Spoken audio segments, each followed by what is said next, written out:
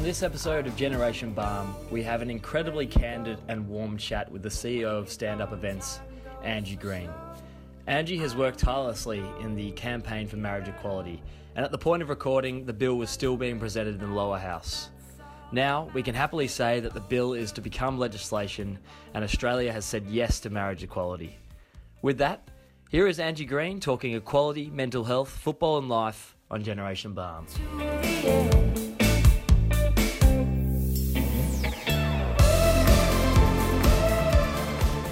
Hello and welcome to another episode of Generation Balm, a show started to get two cynical men out of the house. I'm joined by my father, Neil. Neil, how are you on this lovely afternoon? Am I one of those cynical men? I suppose I am. Yeah. Well, there's only two of us in the room.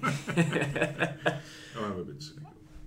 Neil, I thought I'd start off the show with a question. There's a right-wing, former editor of Breitbart News, which is the Steve Bannon. Anyway, it's a US right-wing magazine. Milo Yiannopoulos. And I don't quite know if that's a pronunciation of his name, but considering he sometimes goes on half-truths, I reckon that's fair enough. But he's come out for a tour of Australia, and there's been a lot of debate about whether he should have been stopped from entering the country or had his visa revoked. What do you think about that? Yeah, it's an interesting one because you see it and you see how obviously it sparked some violence. Poor old police are in trouble for not handling it properly. Like, should we invite this kind of gherkin, I suppose you could call him, into the country to spruik his way? Now, I'm kind of a narrow-minded 65-year-old, cynical, conservative bastard. Yeah. So would I be for it or against it? My own genuine view is that I'd rather people be allowed to say what they think and what they say. Now, I don't probably agree with most of the things he says. I'm sure I don't. But I reckon it's almost more dangerous if you don't let him speak. Because we're better off, again, my way of looking at it is that if it's wrong, we're better off hearing it, and then that will make us more certain of what's right and wrong. Whereas if you stop the person from coming and you ban him, well, then all of a sudden he gets his own headline. There's a reason to be like, oh, they banned me from coming because I don't want to hear the truth that I'm going to tell. Yeah. So and whilst I can understand it, particularly in our world where we kind of make hurtful things against the law.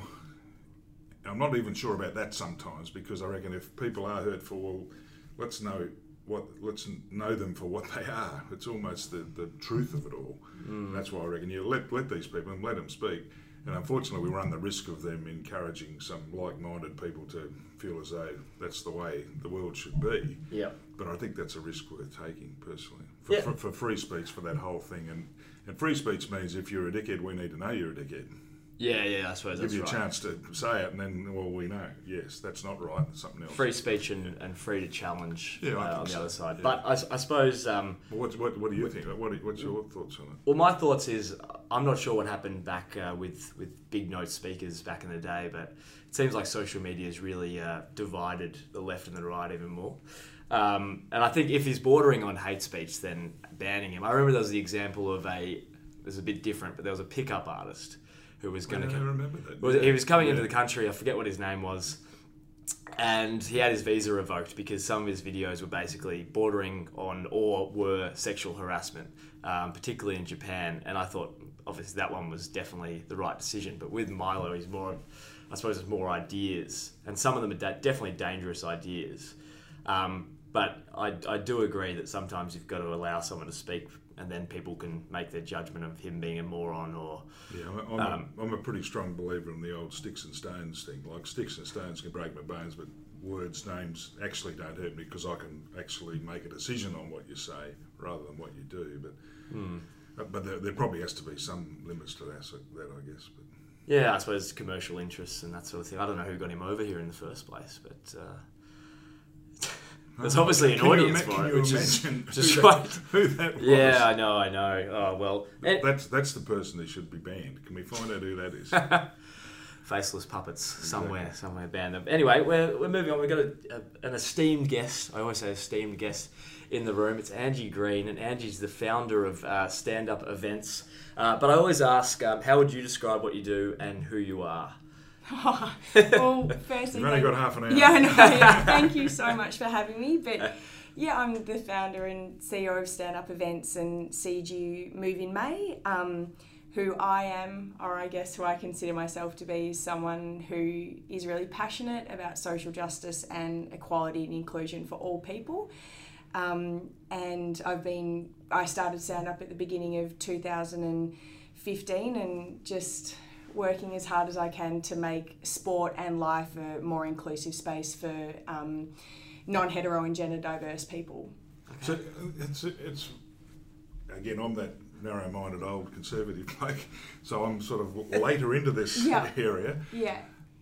I don't know what's taken us so long. I mean, it's weird. I reckon it's weird when you see it now. The progression we've made to realise that they're all normal people and it's all okay.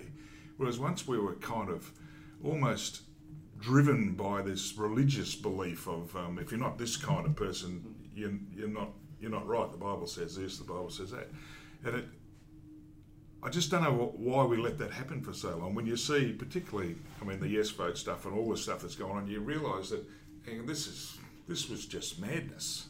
I mean, some people still believe it, but it was just madness. What took us so long? Well, I think it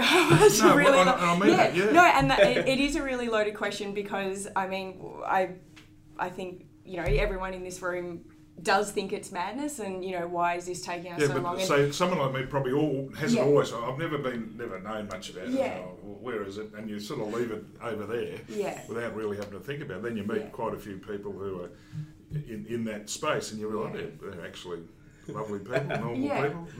They do things a little bit differently. What took us so long to figure that? Well, I think it's mainly based on generations, and it's historical, it's cultural. So, the reason why I got into stand-up events is, I'm 30, I've got two older brothers, and my oldest brother Stephen played AFL for 5 years. My dad, Russell Green, is in the Hawthorn Hall of Fame, and my pop, Frank Sedgman, won tennis Grand Slams. And the reason why I bring that up is I was, from a very young age, exposed to the sporting culture, I guess a bit more than the average person. And I have another brother, Brent, who's gay, and witnessing how differently both Stephen and Brent were treated, in sport, specifically male team-dominated sport. I think it's one of the most heteronormative and one of the most backward cultures that we have, and still to date we don't have anyone that is comfortable enough being themselves, which I think is really telling. And a lot of people ask, is one of the reasons you started stand-up events is because you want someone to publicly come out. I actually don't care. That is up to the person or people themselves. But what the issue is and what's really telling is that no one's even rocked up to the Brownlow and, with their partner, or rocked up to footy functions with their partner or same-sex partner or what have you. And that's really telling. And what we're trying to do is make sporting cultures, eradicate the certain language and behaviour that still exists. Because to date, I've spoken to 18 football clubs, and when I ask them whether they still use the words, that's so gay, don't be pull, fag, homo, blah, blah, 100% of hands go up. So even though I don't think it's intentional or it's meant to be malicious, that's still very much a cultural thing within, particularly AFL. And I think for anyone to feel safe, we have to create safe cultures.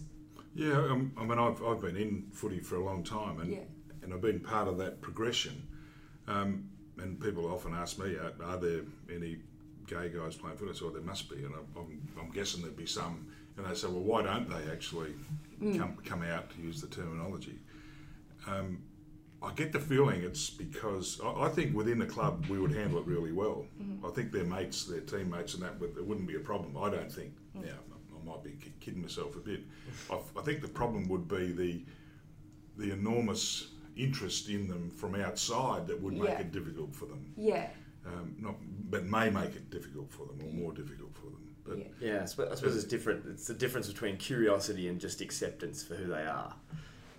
Well, because the way the media runs it's kind of they want to know too much. They'll ask too many questions. They'll always be, what's he doing now, and all that sort of stuff. You almost get that feeling.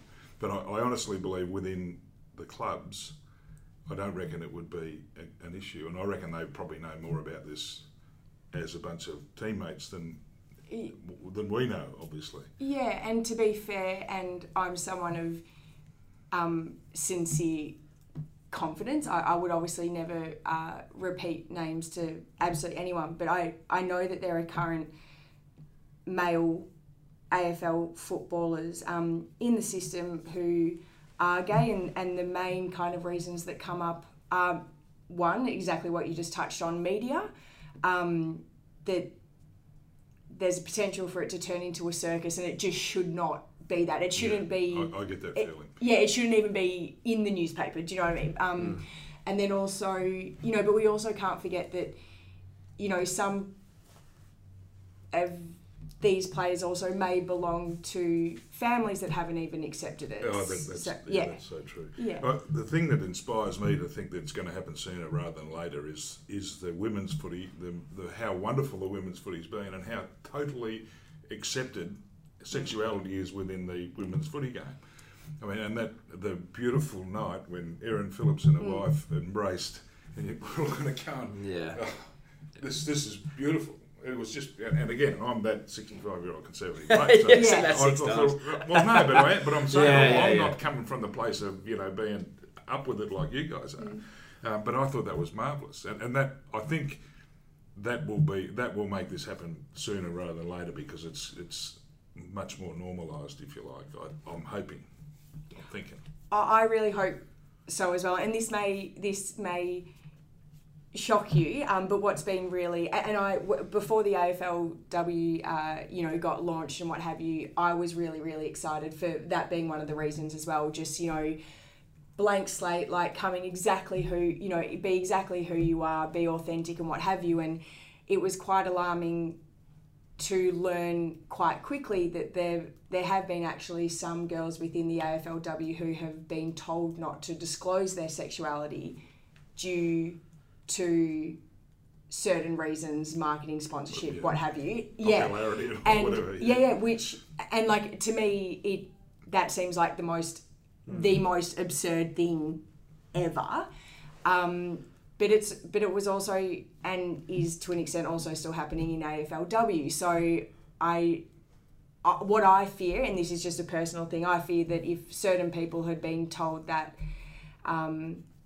as women from a very accepting and embracive culture, I can't imagine what maybe some of the men are being told as well. Yeah. So with your father, was he similar to Neil in the 65-year-old conservative way with your brother coming out, or was he quite open? And not that you wouldn't be accepting of it, but he was amazing. So I really love Dad's honesty. Dad grew up in Frankston. Back in the day, you started AFL or VFL or what have you at the age of 16.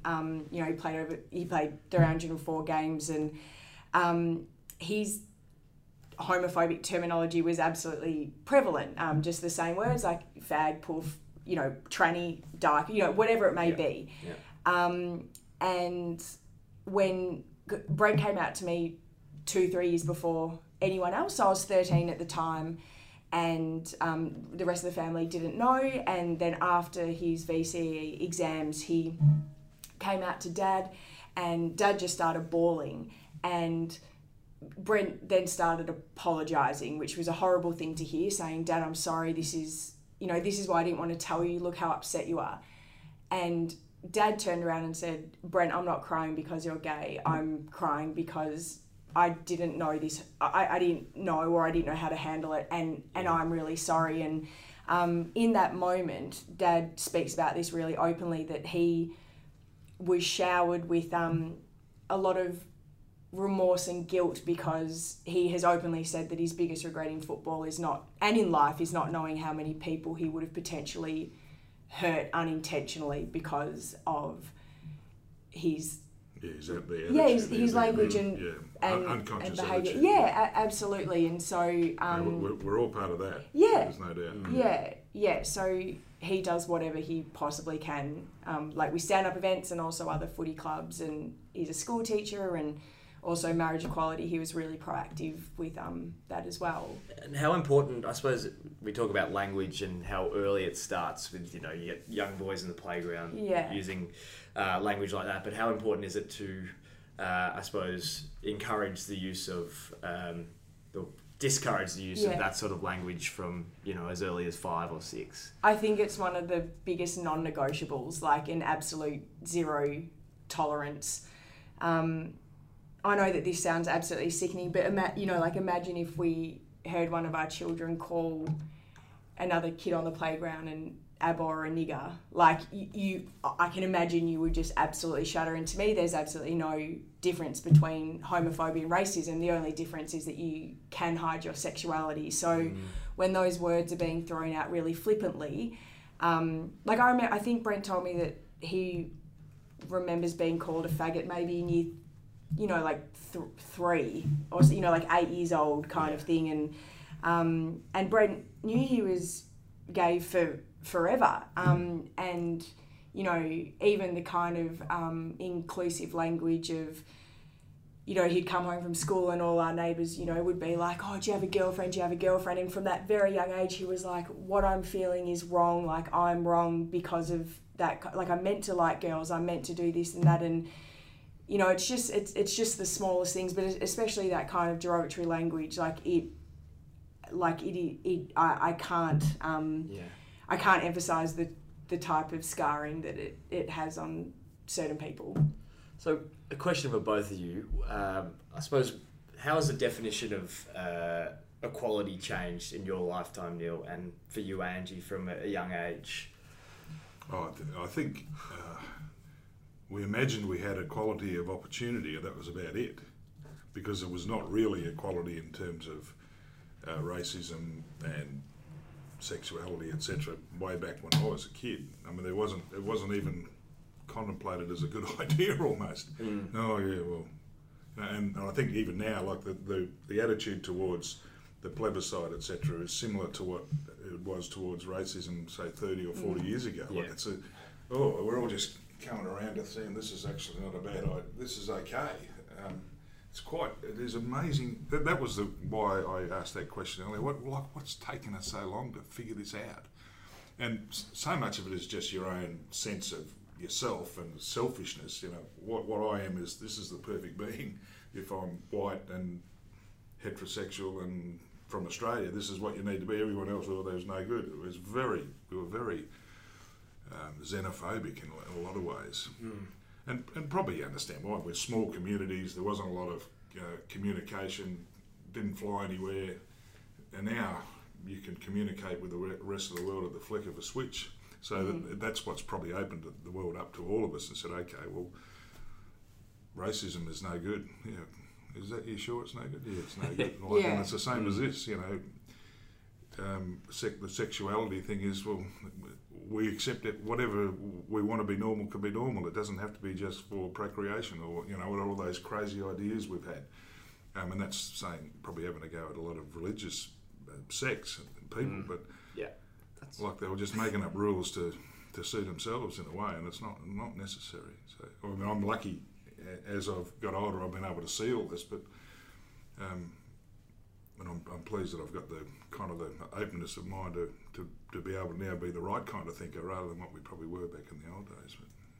And I think, in fairness, like, to take it to another level is, like, we, for a long time, and even still today with what we've just seen with the humiliating marriage equality debate, is I don't think we've ever had really strong leaders who actually make decisions. And I think that goes, with our sporting codes, all the way to our politicians. Like, no one to me has ever kind of had the guts to really back diversity. Like, we're only just kind of starting to see women in the AFL. We just have a leader who himself says that he's always believed in marriage equality, but he thought it was fair to have this really toxic public debate. I think, but to be fair to him, that's the political nature of his life.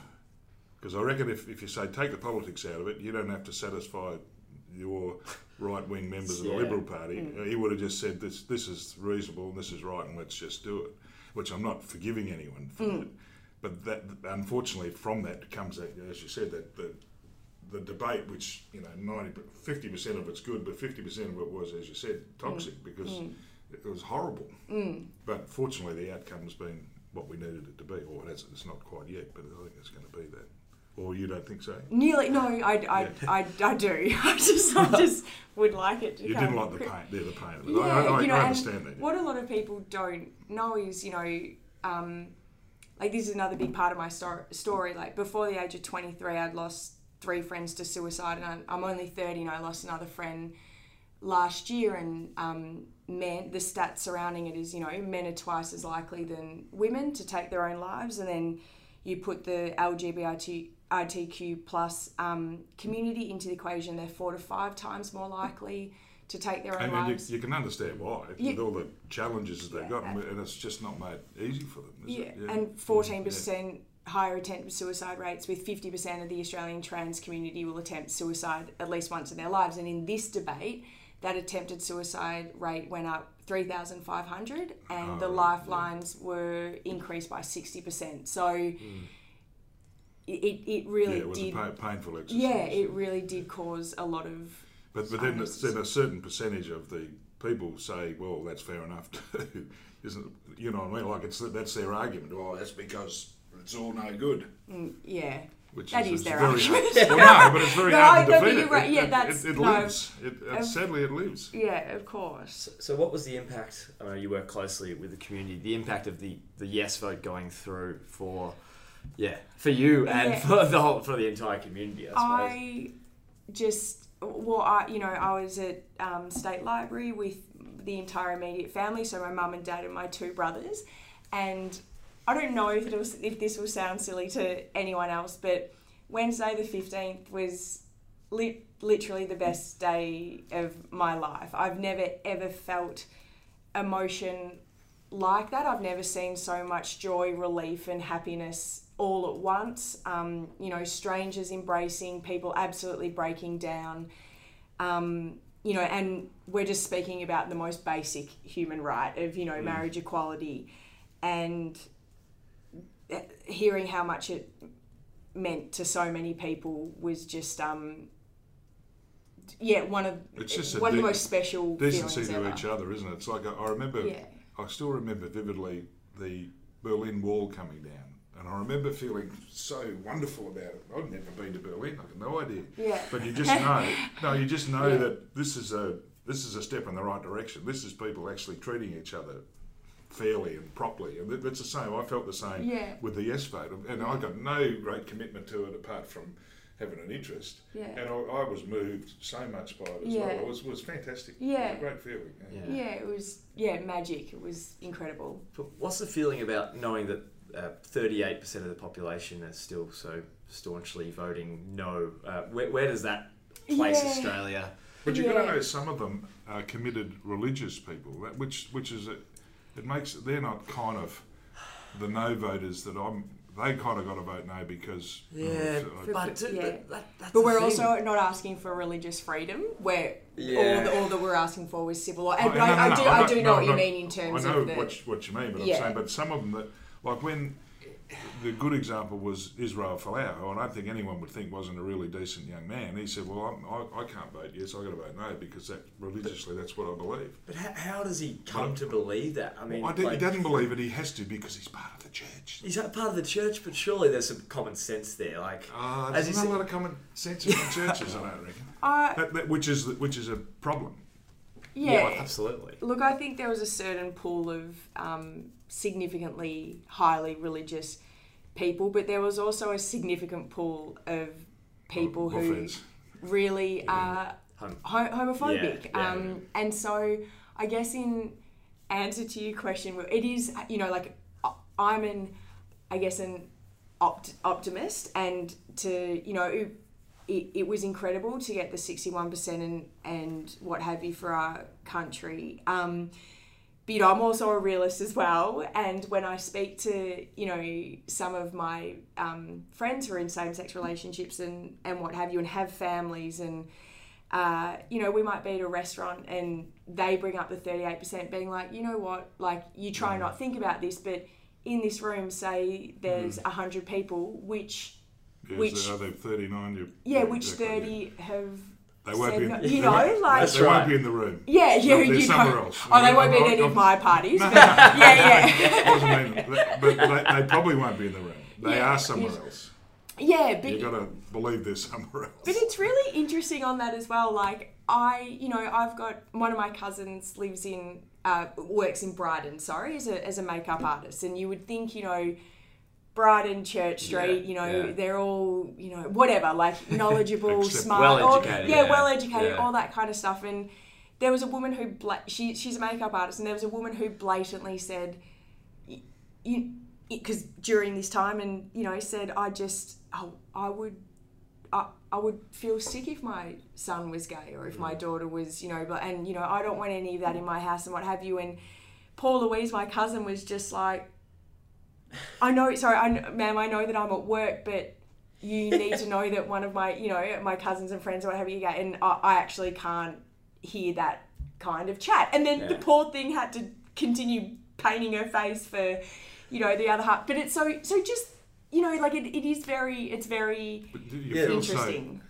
And again, I'm that old bloke, but don't you feel so sad for those people? I do, only because aside from everything else, it's not going away, natural, normal people are not going away. So the thing is, like, to hate something that is going to be so inevitable, and only if you were to accept it, only breeds happiness and love. Like, that's it.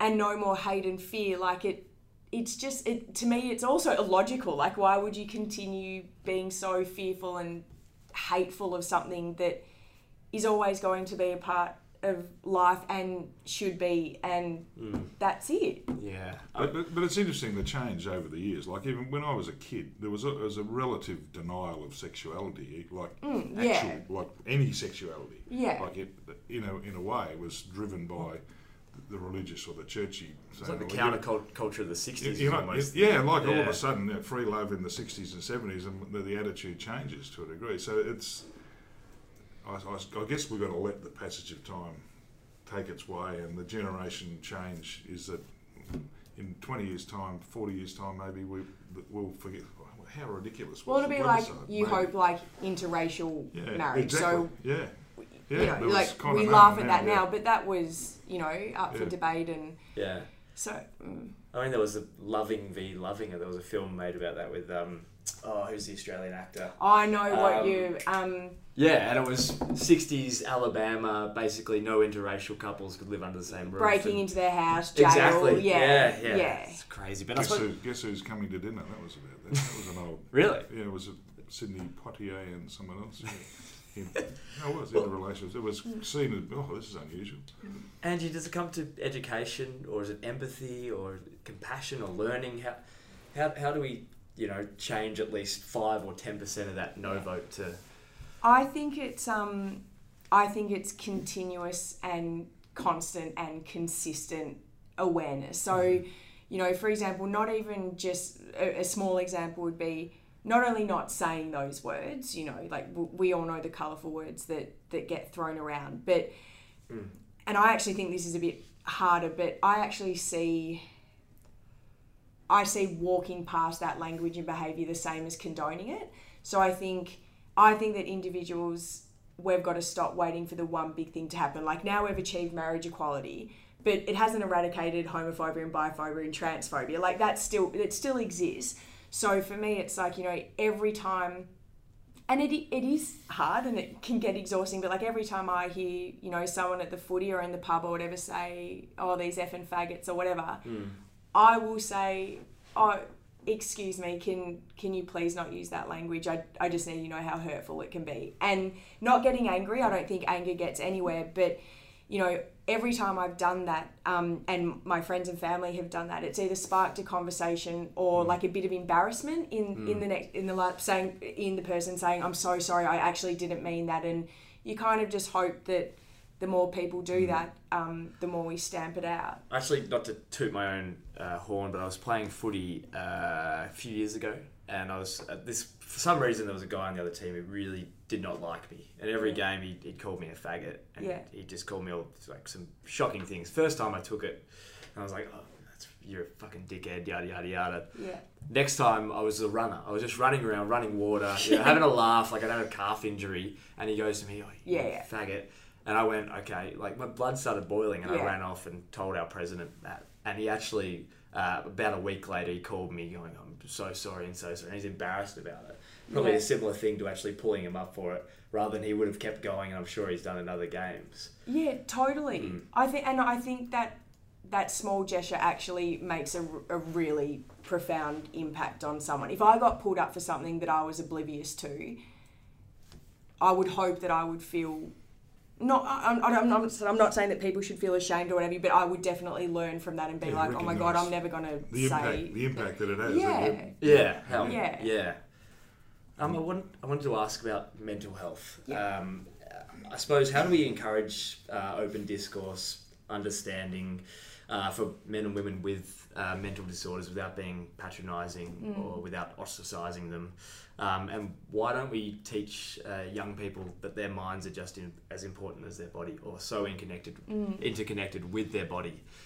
Oh, totally. I wish that I was, I was really lucky that I grew up in a family unit that was, my parents always told me that I'm no less than anyone else, I'm no better than anyone else. If anything was, hurting me or affecting me, that I could come and speak to them. Like, it was a very open household, and they said the same to my brothers as well. But I can't remember at anything at school, where we spoke about mental health kind of ever, like even in senior school.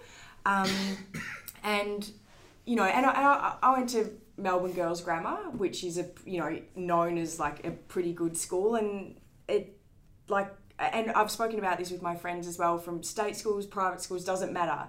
No one, I'm 30, no one at school kind of got taught that it was okay to speak up, or that there are these resources or facilities, welcome to you.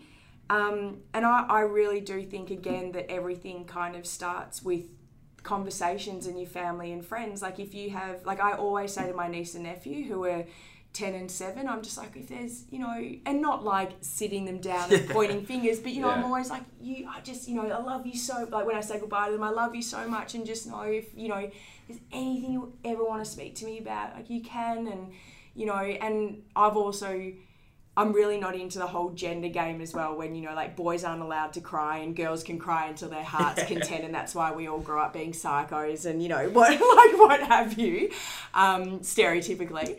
But it's like, it's always just creating safe spaces for people, and asking the question, so they know that if they would ever open up, they know that they have a safe person and a trustworthy person to speak to. Some of it's that kind of the older-fashioned expectation of high performance. Like, you just don't allow anything to get in the way, and you've got to perform well, and if you don't, what's wrong with you, kind of thing, and a required stoicism around that. And I think that I look at that, so there's so much more mental health issues. Well, are we just recognising them, or did they happen before? I reckon they happened before and we just denied them. Yeah. And because there was really no way, what am I going to do? Will I get better, or will I, I'll be okay, or whatever. Whereas now we're much more reasonable about it. But I think once we used to think if you didn't keep the pressure on people, they won't be as good as they can be. I think now we know that making them feel well, happy with themselves, having a go, they're going to perform better than just keeping that performance pressure on them. I think that's been a good change in our sort of parenting as much as anything else, I think. As you say, Angie, I mean, it's only relatively recently that it has become more of like, at school you got to aim for the highest score and do all this, and now it's sort of like, well, just remember you got to take a bit of time to figure yourself out and figure out what type of person you are. Yeah. And it might take someone a lot longer than another person, but at least they're being told that. I remember being on the tram with, girls from my school, guys from Melbourne Grammar, Scott, Xavier, all that kind. And I was just like, with the type of, this was just my personal experience. The kind of conversation that we had, and the kind of condition pressure that was on some of my friends was just relentless. And, you know, we're 16, 17, 18-year-old kids, and I couldn't think of anything worse. And I'm lucky that I think I copped that from my school, but definitely not my family unit. I want to ask about the transgendered footballer in the AFL, Hannah Mounsey. Yeah. I suppose, how do we remove the murkiness around the qualification for a transgendered footballer? I mean, it's a discriminatory policy, but is it fair? What are your thoughts on that? No, it's not fair. And also, I think the way that was handled was just horrific. Hannah had been told all year. They were just scared. Weren't they? Scared. What if she's too good, or what? It seems as though they were worried about all of that. Well, she's been pointless. Eligible by Olympic standards, and you know, she was told all year that she would be eligible for the draft, and then literally the day before, the rug got pulled from under her. And even the committee, you know, came out and said a lot of it had to do with her, you know, intimidating size and physicalities. And it's like, are you telling me that if Liz Cambridge wanted to, you know, go into the AFLW, that you would deny her? No way. And it's just, it was the most... just short-sighted. Yeah, absolutely. And one of my favourite sayings is that consistency breeds safety. And it's like, you can't, you know, the AFL can't come out and say, yes, equality, and like, you know, yes, AFLW, we're doing all this stuff. And then out of what I believe was sheer fear and not knowing how to deal with it, just went, oh no, like, we're not ready for this. And if you look at, you know, there's an amazing group called Proud to Play who do so much surrounding transgender policies, specifically in sport. And you look at a lot of the codes, and it was a reaction, like there wasn't anything kind of even in place. So it's like, well, that's got to change. So in the future, no one has to go through what Hannah did. And I just need to say that Hannah, I don't know how I would deal with that. She dealt with that with so much grace and dignity, and she's incredible. She's absolutely incredible. I might say I watched the 60 Minutes segment with her, and I really hadn't taken in any great interest. I watched that and I thought it was a fantastic interview. I'm not a big 60 Minutes watcher, but yeah, that was.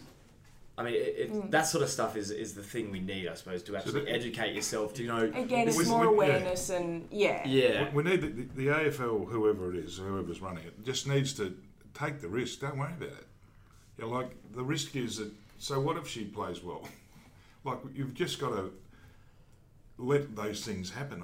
We can't dive into all this and then all of a sudden, oh, this is all too hard. It's madness. Especially when the story was what it was, you know, the whole time, oh, you're eligible, you're eligible. Like, that would just, you know, and for me, one of my biggest things is that every single person in this world deserves a place in this world. And when you've been told that you will have a place and then, no, you don't, like, where for some people, where does that leave you? And that is absolutely not okay to me. So what we were talking about earlier, how do you expose people to different opinion if they're basically trying to avoid it? Because you look on social media, you get both sides, and I mean, this is one of my big gripes, but how do you expose for people actively ducking their head? Yeah. Is it just a normalisation, or is it a... Look, it's hard. The reality is there are people on the spectrums. In every area of life, there are people who are hardcore on both levels. So like, yes, and no. You know that most likely you're not going to get to the no's. Yeah. Like you just, it's not going to happen. Swing voters, right? Yeah. So the biggest thing that we try and do is, like, at least, you know, and especially personally, I don't get angry at anyone. Your opinion is your opinion, but can we at least have a conversation about it? And if something comes out of that at the very end, great. If not, you just hope that along the way, you know, certain kind of lessons come in where you are made more aware of certain situations. It is really difficult because you can't force anyone to think or feel anything. Yeah. But you know, like at the very least, just trying to continually make people again like aware of how important equality and inclusion is in across the board, like not just sexuality and or gender, but all human rights. I think every individual has the responsibility to do that. So how do you stay so positive, you know, with everything going? Oh, no. I have severe meltdowns. Right. No, you know, that's what people say, like my friends and family say to me, you on social media, you look so happy and, you know, you look like you're having a great time. And I'm like, yeah, I don't put photos of me shaking in the shower or like me bawling my eyes out to Sam, my boyfriend or what have you. But, you know, but in all honesty, like there are moments that are wonderful and I absolutely have breakdowns, 100%. Yep. Or times where I'm much more vulnerable than I would like to be. But how I deal with it is, you know, because there's been some really hard moments like getting hate mail, and there's been twice where, because we run at times like pretty big events and I've had death threats and what have you. So it's like that stuff's pretty confronting. Yeah. But when I have my more vulnerable times, the reality is I'm a straight woman that's having a bit of a moment, but there are members within the LGBTI community who cop this on a daily basis. And I think of my friends who are no longer here. I think of my friends who really struggle still every day in their late 30s and what have you, and then my own insecurities and vulnerabilities are very quick to be like, let's just, you know, have some perspective here. So, and I'm incredibly passionate about it, so I can't dim that down. So that just continues to, those people actually make me more passionate. I'm like, the more hate I get, I'm like, yeah, like, so they actually, I guess, in a silver lining way, help me out. So is it a lifelong journey for you? It's really funny because people said because we stand up events. So our main goal is we've just partnered with Monash University to create programs and implement them into we say junior codes, but the ages are between 16 and 20 to again like eradicate that type of language and behaviour. And you know, I hope those programs go for as long as they need to, but someone said, you know, what do you see for stand-up events in 20 years' time? And if it's needed, I will 100% do it. But I hope that this is still not something that we have to fight for every single day, because sporting cultures are inclusive and they are equal and everyone can be exactly who they are. I think we have to believe that, don't we? Oh, like I have to. No, we do. Yeah. So, you know, but personally, like, this is where it's hard because my personal passion is now just externalized. So, I will always be like this, but I really hope that, you know, there's not a need for these types of programs. Full-time programs. Yeah. So a question for both of you, actually. I was reading... with the spate of sexual harassment cases in Hollywood and closer to home with Don Burke, I was reading this piece from France's Secretary for Gender Equality, Marlene Schipper, and she wants to criminalise sexual harassment in public places. How do we provide more protection for girls and women, you know, walking to and fro? And is there any way to do this that will avoid the inevitable... Isn't that already criminalised? What does she mean by that? Well, I suppose in terms of, you know, being chased down the street and just being given an immediate on-the-spot fine for men who are found to have... Whistling or something. More than whistling. This is, you know, following them and stalking them. I suppose there's also the inevitable backlash that comes with men think they're being targeted, but how do you... I suppose how do you improve relations between men and women? Yeah, that's I get a really light-hearted combo. Look, I think this is a dynamite, massive issue. Yeah. You know, and I can say as being a female, what I thought growing up at certain times was acceptable, and then as I've grown up, I'm like, oh, holy shit, that was probably not okay, or you Yeah. know, certain things like that.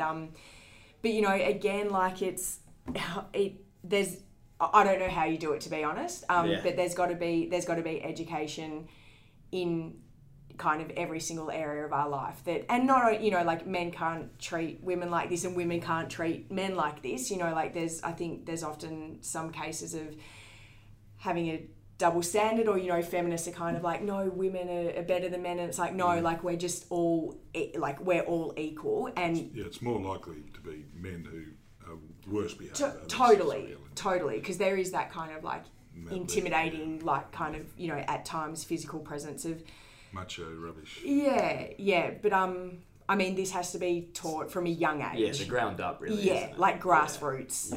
Yeah. Yeah. Do you think legislation will help, or We just send all the young men from 18 to 25 off to the war or something.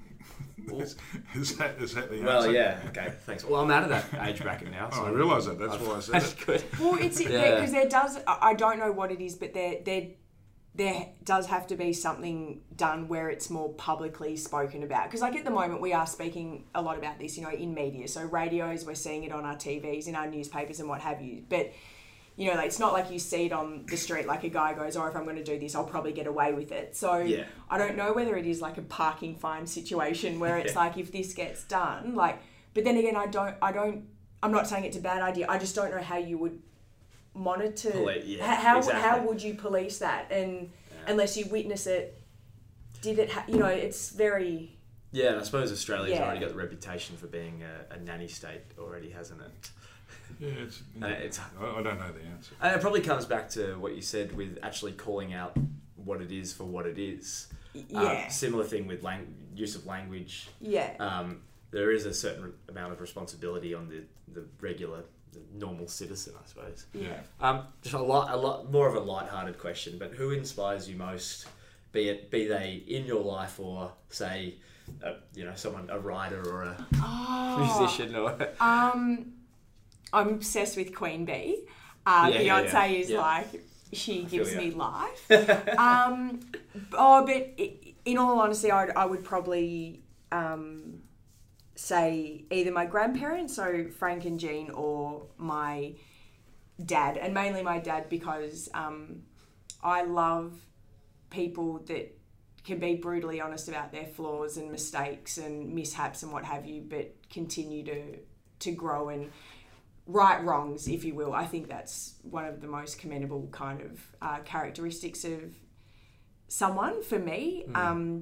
But someone asked me that the other day, and I said, I've got reverse role models, so like people who I would never want to be like. So there are not at the dinner table. Yeah. So there are people who are like, you know, I see who are kind of maybe perceived as leaders, and I'm like, I would, no, thank you. Like, I wouldn't want to be anything like that. So I try and be the opposite of everything that I don't like. Yeah. Actually, Neil, I want to know who inspires you most. You can say me, but but seriously, like I actually have never. Well, funny, I'm kind of weird like that. I'm not. I don't That's find. true. You don't. Yeah. I find a lot of people do good things and they inspire me, but I don't sort of personalise it much. I don't have a person I go, well, I want to be like her or him, or they inspire me. No, I don't know. You must be a bad question. I'll come back to you. But Next episode. People, That's right. People who do good things inspire me. People who do bad things I hate. Now, I could probably come up with some names, but... It's kind of the small things. I kind of get shudders and sometimes occasionally get a tear just from the simplest thing you can see, the simplest thing you could hear. And I think Michael Lunig's really good at that. Sometimes you look at his cartoons and it's just like a really small thing about life and you go, and just clicks. Well, and they're the sorts of things that inspire me as well. I often talked about Flanagan's book. Oh, yeah. The Narrow Road to Deep North. And the way the way leadership was described in that, it's kind of about Weary Dunlop in a sense, but the person wasn't a perfect person, didn't do everything right, but when the time came, the leadership was extraordinary. So those sorts of things inspire me. You see that and you go, well, that's what I want to be like. I don't need to be perfect every second of the day, but When when it it counts, counts, Yeah. I want to be Yeah. able to make the right decision and sacrifice whatever I do. So it's that sort of stuff. And even the other day, seeing, is it Tim Minchin's thing when he did it at the University of WA? Some of the things he said, I looked at it, I said, they are quite inspiring. Yeah. You know, every now and again, something will come through like that. Now, Angie, I ask 5 or 6 questions at the end of every show. I really get excited for these questions, so I've added a couple more. But no, they're simple life questions, I suppose. I'm calling them a pile of weird fishes because Radiohead are one of my favourite artists, and I like naming things. So anyway, it doesn't matter, not relevant. Yeah. Okay. So, first question. We can cut that out later. No, okay, fair enough. Sorry, Tom York. What do you fear?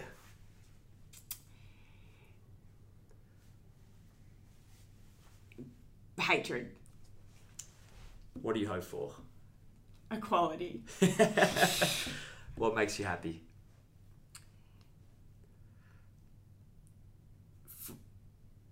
Definitely friends and family. Yeah. What makes you sad? Injustice. What album or book would best accompany your life story? Oh, probably Lord of the Rings. Oh, really? Yeah. Wow, the entire trilogy. Just all of them. Yeah. Yeah. Sorry, wait, what was that question? What album or book would best accompany your life story? But Oh, so you're always walking towards. That's something. outrageous. Sorry, I did not. That is just. Oh my god. Yeah. So like, I'm just like, oh, okay. No, I would say. That's great. Oh my god. This might sound really bizarre, and I think I interpret things a lot differently. But one of the bands, I should say, that I feel most at home at for a number of reasons would be Led Zeppelin. Oh wow. Yeah. Wouldn't have picked that. Whole lot of love.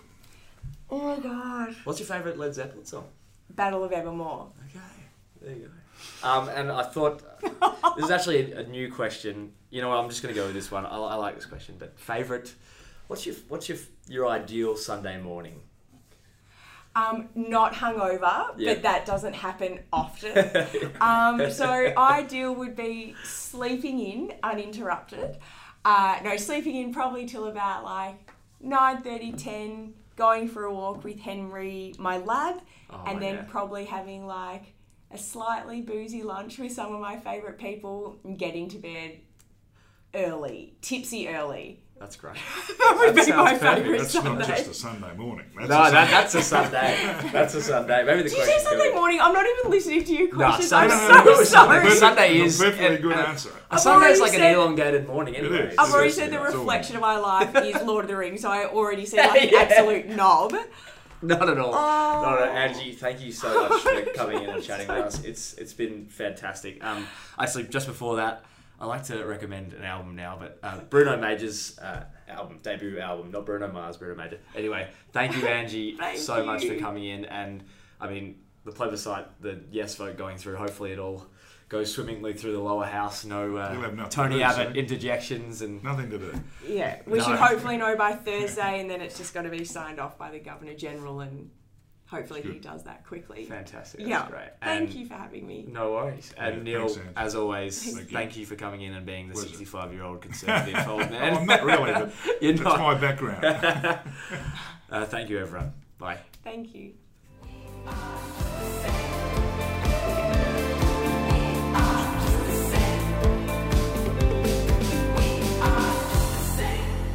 Hi, it's Will here from Generation Balm. Neil and I are so thankful for anyone who's listened, shared, or subscribed so far. We've got so many great guests to come and so many great discussions to be had. So please share with your friends, keep listening, and we'll see you soon on Generation Balm. Actually, scratch that. You won't be seeing us, but you will be listening to us. So please keep tuning in.